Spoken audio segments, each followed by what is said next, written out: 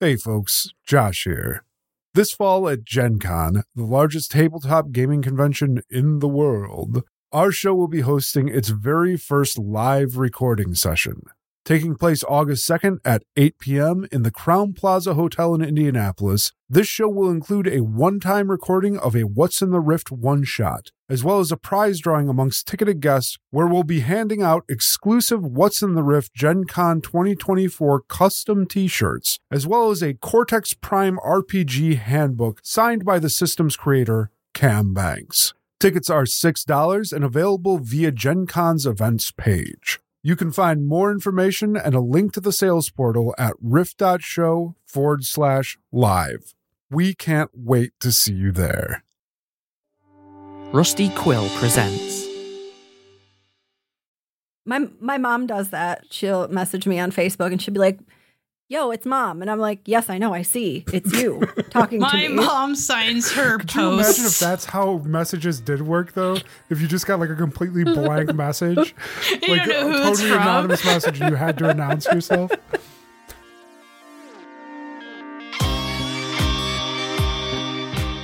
Welcome to Riffin on the Rift, an infrequent and often unscheduled companion podcast to What's in the Rift.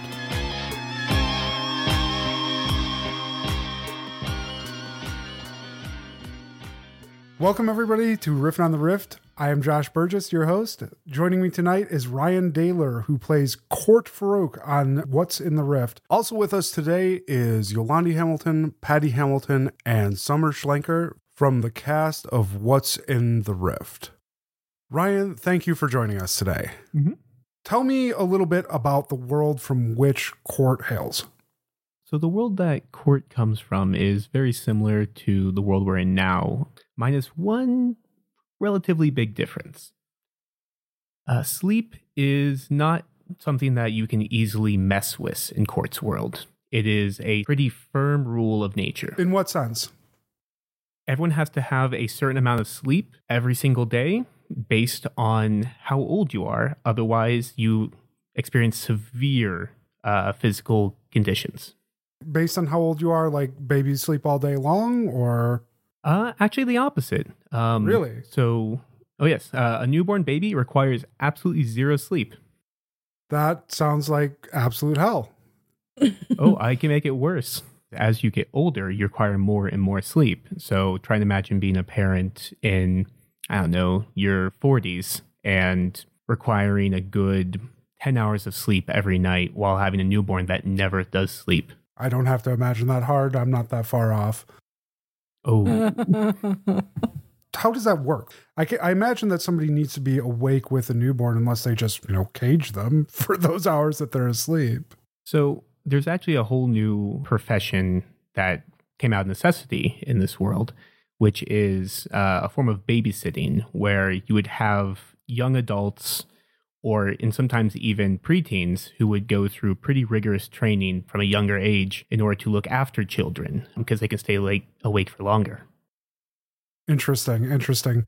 What happens, though, if you're unable to acquire those services? Let's say that I didn't have somebody available to watch my kid. Could I force my way through needing the sleep?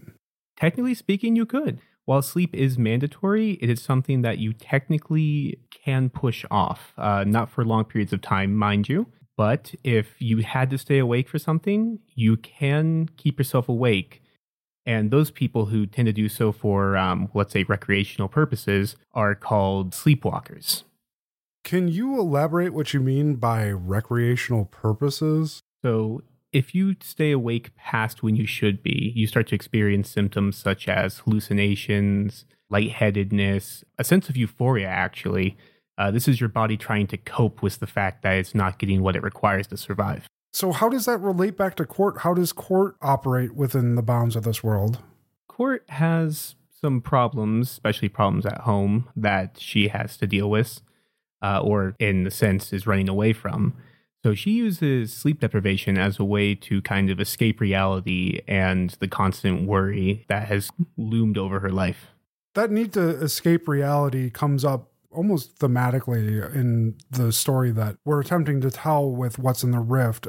Give me an example of how Court would use the lack of sleep to escape reality? Well, Court is one that tends to worry a decent amount, mostly about how people perceive her and the ties that she's made with people around her, which can become kind of stressful when it's on your mind constantly. Whenever Court uses sleep deprivation, she generally will try to find an area that is brightly lit, colorful, relaxing, or exciting music, really depending on how she's feeling at the time, and keep herself awake. This lets her focus on what's going on around her and kind of pushes out those thoughts that seem to kind of constrict her mind. So how taboo is this type of activity? Would there be, say, I don't know, similar to a bar, a place where you could go and get overstimulated to avoid sleep? So it's a little bit more taboo than drinking is in our world. It's looked at almost like if you had a drug den. While drugs in Court's world are typically less prominent due to the fact that sleep deprivation is free, and as a result, the government, at least where Court lives, has tried to crack down with either propaganda or, in some cases, forced hospitalization of individuals that tend to not sleep as much. I have to wonder, are there stimulants in her world? There are, such as caffeine, which is probably the largest one. And in minor cases, there are a little bit more heavy-duty ones, but most people can keep themselves awake via caffeine or pushing past what's called the wall, where you start to get extremely tired, but if you can get past that point, the euphoria kicks in and you can stay awake until, well, dawn or later. I have so many questions. Oh, no. Oh, yes. First of all, children who don't require sleep is the biggest nightmare I think I've ever heard in my whole life. Second of all, how does this impact different classes of people? Like wealthy people obviously have someone that or have the resources that they can hire, like one of these sitters you talked about.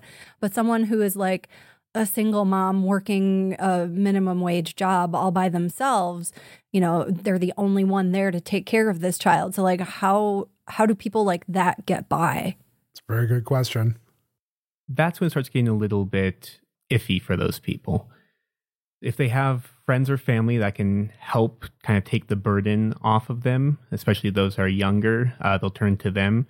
And there are some community outreach programs where people can get kind of subsidized babysitting to help out. But if you don't qualify for that, or it's just you're unable to get to a facility and get them to your house, a lot of times you're going to have to end up staying up, which can be disastrous for your health. So it sounds a little bit like the behavior that the poor are forced into then is criminalized, which it sounds an awful lot like the place we're from. I don't want to talk about that. Right. That's what I was just going to say. Does that mean that children are taken away from parents who are considered sleepwalkers because like they're sleepwalking out of necessity to take care of their kid, but then have these adverse effects and, I don't know, do weird shit? Exactly. Child Protective Services has its own department that is dedicated to sleepwalkers. Oh, that's so fucked up. Yep. Put in a position that you can't control and then having what you care about taken away from you. Well, that makes me want to cry.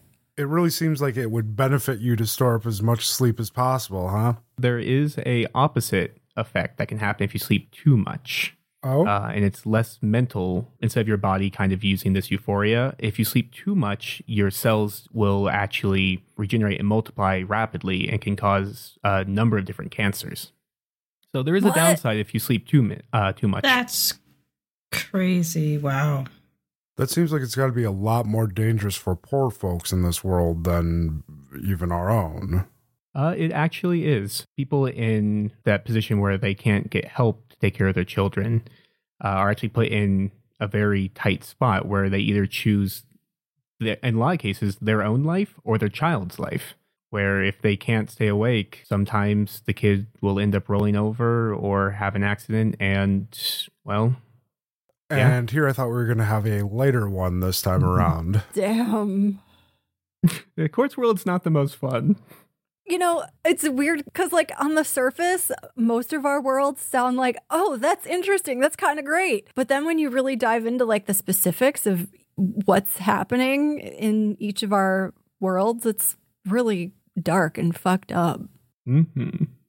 So I think that's a really interesting observation, Yolandi. And the reason being is I think coming from that world, you might be a little bit more culturally inured to it, the same way that someone coming into our world, like say from Joseph, and they see people being locked up for minor drugs that have no larger societal consequence and be like, wow, that is really scary. That's like a straight police state. You become desensitized to things when you're brought up in that culture, when you're exposed to it on an everyday basis. So I think that for the people in these worlds, this would just seem like the way the world is, right? And that sucks, but like, you knew what was going to happen if you had a kid, and really that should be something that you consider. And if you can't keep it in your pants, then maybe you shouldn't be doing that at all. We do all those things in our world right now. We just do it in ways that we're used to, right? Yeah. Yeah. So Ryan, I have questions. Yes, what's up? Do people just have kids younger? Yes, it is much more accepted to have children in actually your late teens, early 20s. People who have children in their like mid to late 30s are actually seen as taking unnecessary risks. So along those lines, is the age, like the official age of adulthood, younger? Yes, adulthood actually starts at 16. Like legally an adult. Legally an adult. That's terrifying. Third question, not related to that at all. So certain people, depending on your age, you have to sleep so many hours. Mm-hmm. So say, for example, I'm whatever age and I have to sleep 10 hours because that's a good example. Is there like a circadian rhythm to it? Or does it like, it hits 8 o'clock and I'm out? Or does it depend when I woke up the night before? Can I push it an hour or two but still get 10 hours? How does that work? Like, do you hit a certain time and just crash? Yeah, exactly. So there is a rhythm to it. So your body will essentially tell you when it is time to sleep. And if you listen to it, you will be fine. Well, for the most part. But if you decide to push past it, or when your body tells you to wake up, you decide to keep sleeping, that is when the problems start to arise. Does that mean retirement age? Do people live shorter lives too? Okay, so retirement age. Well, that's what I was kind of getting sooner? at with my circadian rhythm. Like, if I feel the need to sleep at 2 o'clock in the afternoon, but I'm supposed to work till 5, like, am I just screwed? Or so it tends to follow essentially our circadian rhythm now, where you are awake during the day. It is possible to shift that where you can be awake during the nighttime, but it comes to the same problems of trying to shift it that we have in real life. It takes a while. It has severe implications for your health, but in Quartz world, those health problems are amplified. So someone can become a night shift worker, but they're going to have more issues down the line than someone who does not, who works normal hours. are people natural night owls, or is that not a thing in your world? That is not a thing in my world, or in Quartz world. So people... Is anybody a natural morning bird or early bird? What do you call early them? Bird. A natural I like morning bird better. Yeah. Are they natural morning birds? There really isn't natural morning birds. One of the good things is once you wake up, you are awake. There is no grogginess in the morning. There is no having to get yourself out of bed unless you wake up before when you should be awake. So it's almost like an on-off switch, like an almost robotic, like now I'm awake and I just pop out of bed. Yep. It's like the days where you wake up and you're like, wow, I feel great. And you just kind of hop out of bed. I know it's far and in between nowadays, The but older I get, yeah. that's... So with all these shifting cycles of sleep and wake, how do they regulate that? Like, are there roving bands of police that are monitoring how long people are staying asleep? It's not illegal to sleepwalk. That's one thing I want to let people know. It is heavily scrutinized. And if you become a problem, they can use it as a way to detain you. But if you're awake past time, it doesn't necessarily mean they're going to lock you up and put you in jail. So it's kind of like drinking. Like, drinking's not illegal, but if I go get shit-faced and do stupid shit. Yeah. Okay, so then like people have to be less mobile, right? Like they're not moving around the world or like across country because it's going to fuck with their sleep. And also like traveling, like I can't imagine that's a thing people like to do. Yeah, how does changing time zones work? It just comes down to your body. So if I did change time zones, like let's say I flew over to Europe right now, there's an 8-hour difference, I might just clonk out in the middle of the day over there because my body has told me it's time to sleep. Oh. And how about like law enforcement? So like you mentioned people who are awake past the time that they're supposed to be. And like if everybody's just like knocking Our out teenagers, at the same law time, enforcement. like who's enforcing these laws and watching for sleepwalkers in the middle of the night? Like I said, people can change up their rhythms. So you can have people that work nighttime, and night pay is significantly higher than day pay. So a police officer who works at nighttime would make sometimes double what a daytime police officer would make. So I need to, I think we could probably talk for another hour about all the implications of this world, but I need to steer it back towards Court and Court's place in this world. We've already established that Court is a sleepwalker. Can we learn a little bit more about, you said that she had problems at home and that was why she went there. Can you tell us what problems Court has and what led her to this, not life of crime per se, but this kind of darker path? Yeah. So the reason for Court's degeneracy, let's say, in the eyes of society is Court actually ended up running away, or I guess it's not technically running away, leaving home around the age of 16 due to the fact that her parents had severe issues with who Court was as a person. Are Court's parents young? Were they young when they had Court, or? Yeah, they were decently young when they had Court. So they're getting close to middle age right now when Court is in her 20s. Okay. And what specifically, was there a specific event or something like that that caused Court to leave? So when Court transitioned from male to female and became more open about it and started seeking medical assistance for the matter, that is when a rift started opening up between her and her family. Okay, that's fair. And what did Court do after she left home?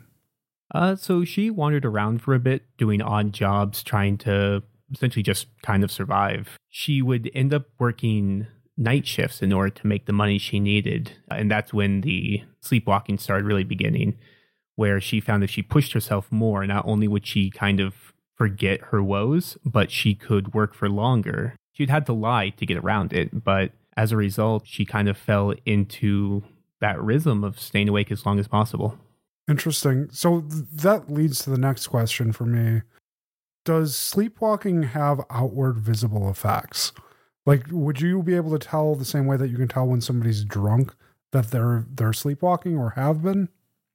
Yeah, there's a few things. For the short-term visuals, you can actually see people walk more fluidly, almost moving in more of like a light, floaty style of walking, moving their limbs, you name it. Their head swivel is more almost euphoric. Okay. For the long term, though, they actually start developing bags under their eyes, and that's how people can tell that someone has been sleepwalking for a decent amount of time. There is one specific event that happens to Court that kind of sends her down the path of finding the rift. Do you want to discuss that a little bit? Definitely. So in order to discuss that, I need to start off with the background of Court's actual full-time job. After doing these part-time jobs and kind of moving from city to city, eventually she comes across a circus and ends up joining up with the circus and both making friends with the different performers and the stagehands and the ringmaster, as well as really enjoying the atmosphere and the kind of the feel that the circus provides. And with her joining the circus naturally came travel. So she got to experience different parts of, the United States where she lives through the eyes of a vagabond, which is something that kind of brought Court's enthusiasm for life to the surface. Now, the event that led to the rift actually happened when the circus was in Nevada, and Court decided to go, sleepwalking one night. And after experiencing the wonders, the smells, the sights, the sounds of the circus while sleepwalking, she found herself wandering out into the plains of Nevada, where she came across something that she had never seen before.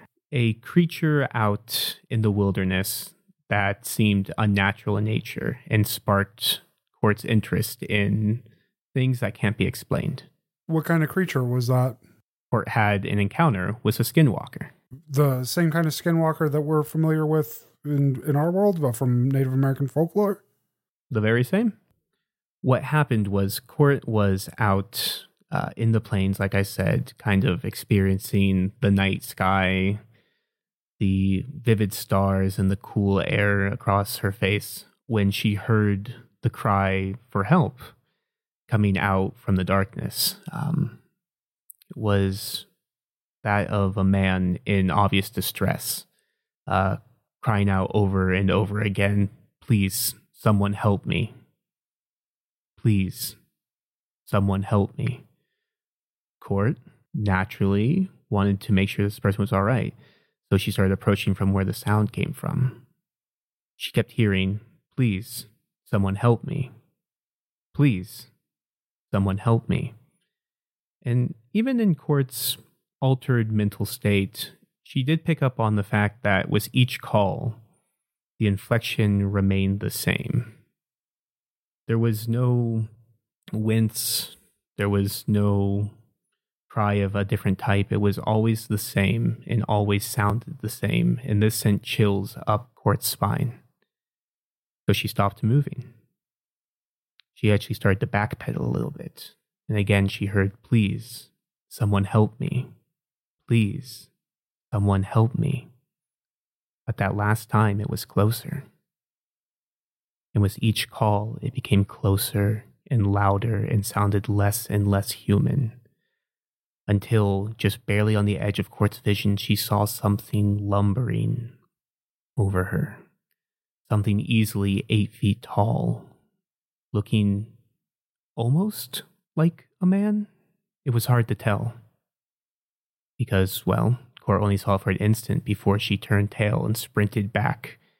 On the horizon, she could see the lights of the circus, but behind her, she heard the thumping of heavy footsteps and the cry, "Please, someone help me." And this has been Scary Stories to Tell in the Dark with Ryan Daler. Thank you very much for joining us. I was like, oh, shit. That's sorry, I got into it. No, I love it. Yeah, that was good. And Yolandi said that we're not a horror podcast. Court has this encounter out in the wilderness of Nevada, and then what? It seems like that would be the kind of thing that would scar somebody, especially given that she was sleepwalking during all of this. In order to kind of avoid the mental scarring that came with this encounter, Court chalked up this experience to a really bad hallucination. That became a little harder to accept, though, as the coming days, she kept hearing the same voice, the same call, just on the wind. And every time she would be like, that's not right. I'm obviously just still sleep deprived. But with every day that passed where she stayed in this state, it just got closer and more clear. And then the circus moved on. The voice stopped, but whenever the circus stayed in one place for too long, it would always come back and it would always find her, and she would see glimpses of the thing out of the corner of her eyes, but she could never peg it down. And with all these coincidences, Court came to the conclusion that something is out there, and she's going to find out what it is before it catches her. All right, cool. So not only does your world have this incredibly dark, sleep-based, authoritarian style of structure that stomps on the lower class, it's got literal monsters. I mean, you said the same thing twice, but yeah. Is it like hunting her? Court believes it is. Maybe it just still needs some help. That is a possibility that crossed Court's mind one time. Maybe it just wants to go shopping. Like it needs help picking out shoes, or it can't zip up its dress. Like, please, someone help me. It's walking backwards. It has a zipper. Yeah. I need to find some sensible pumps. Please, someone help me. Yeah, please, someone help me. All right, yeah. Actually, I think you guys finally nailed Court's story. That was pretty much it. Okay. Let's take a look at Court through the lens of her character sheet. We're going to break down the individual sections of her character sheet, including distinctions, relationships, our new section values, and her specialties, as well as her SFX. So let's start at the top here. We have 3 distinctions for Court. The first is what could go wrong. Can you tell me a little bit about what this tells us about Court? So Court over time has become more of a free spirit when it comes down to trying different things. Court lives under the impression that you should try anything at least one time and other things several times in a row. So the what could go wrong kind of encapsulates Court's want to try the first thing that comes to mind to solve a problem. And how about the second distinction, light on my feet, fast to act? So Court, when she ended up joining the circus, became a acrobat and a clown. So Court actually is quite agile in nature. So when things hit the metaphorical fan, Court is able to use quick reflexes to jump at the chance to solve them. I like that. And I love the detail that she used to be a clown, given kind of how you've played her to this point in the show. It's very fitting. Our last distinction is something is watching. I think I probably know what that relates to, but do you want to let us know? Yeah, it's the government. No, I'm joking. Something is watching is actually Court's tie to the supernatural. Court has some paranoia that comes from the skinwalker that is stalking her. So whenever anything gets a little weird, that's when something is watching kicks in for Court. Let's move on to relationships. We have the typical relationships that you have with the cast, but I wanted to call out the one special relationship the Court has with the traveling circus. What kind of relationship does she have with that circus? So it's kind of like an adoptive family for Court. While she was pushed out of her nuclear family, she found acceptance in this band of strangers that have all come together to make a home. Okay, I like it. I'm not going to call out each one of these values, but I wanted to call out the one that you marked as a D12 for Court.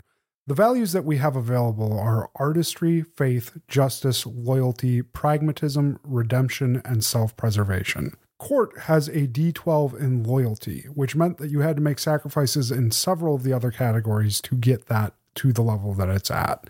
What makes loyalty so important for Court, and how does that manifest in her day-to-day life?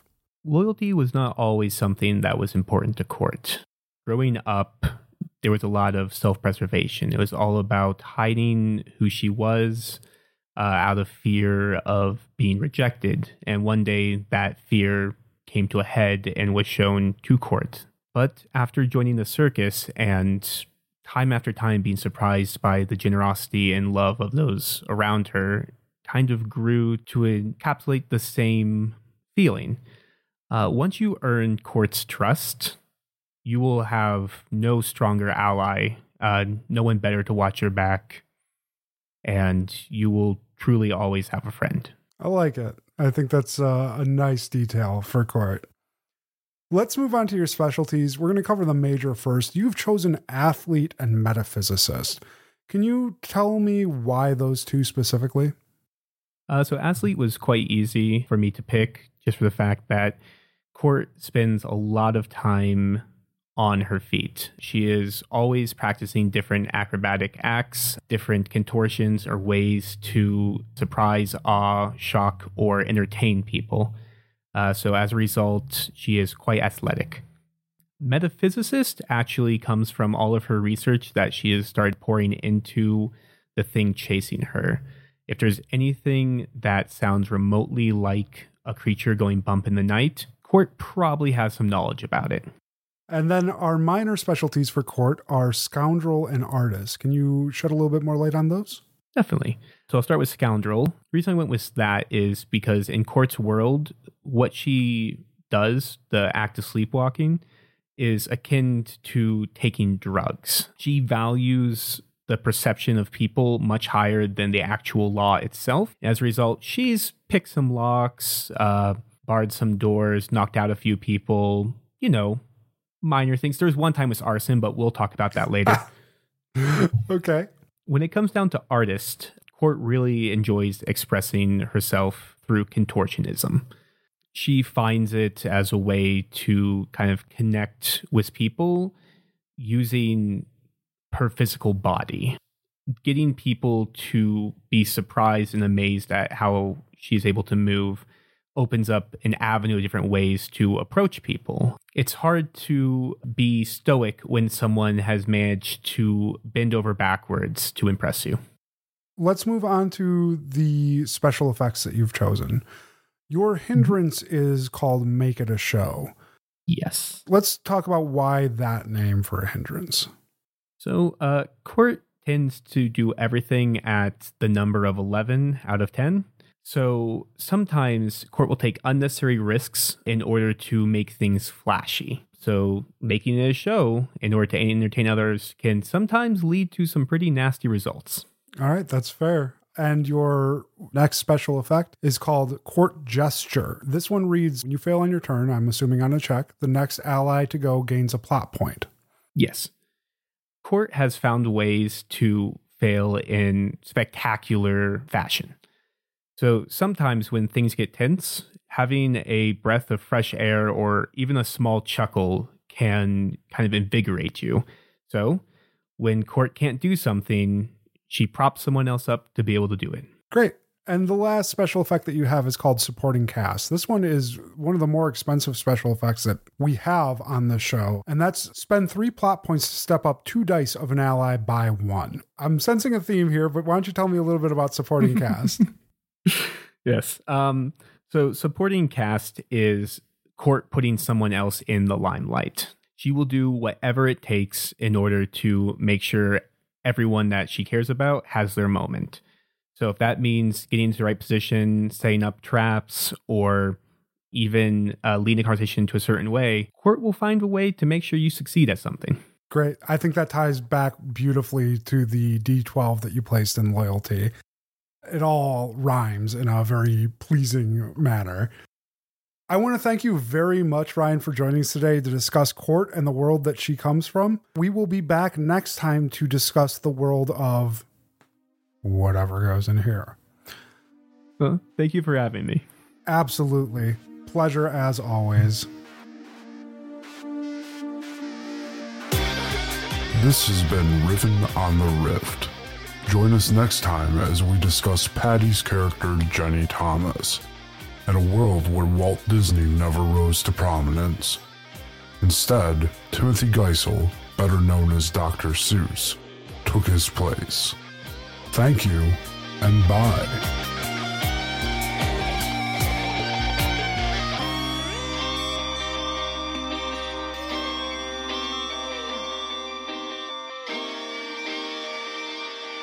What's in the Rift and Riffin on the Rift are Gas Station Drugs productions.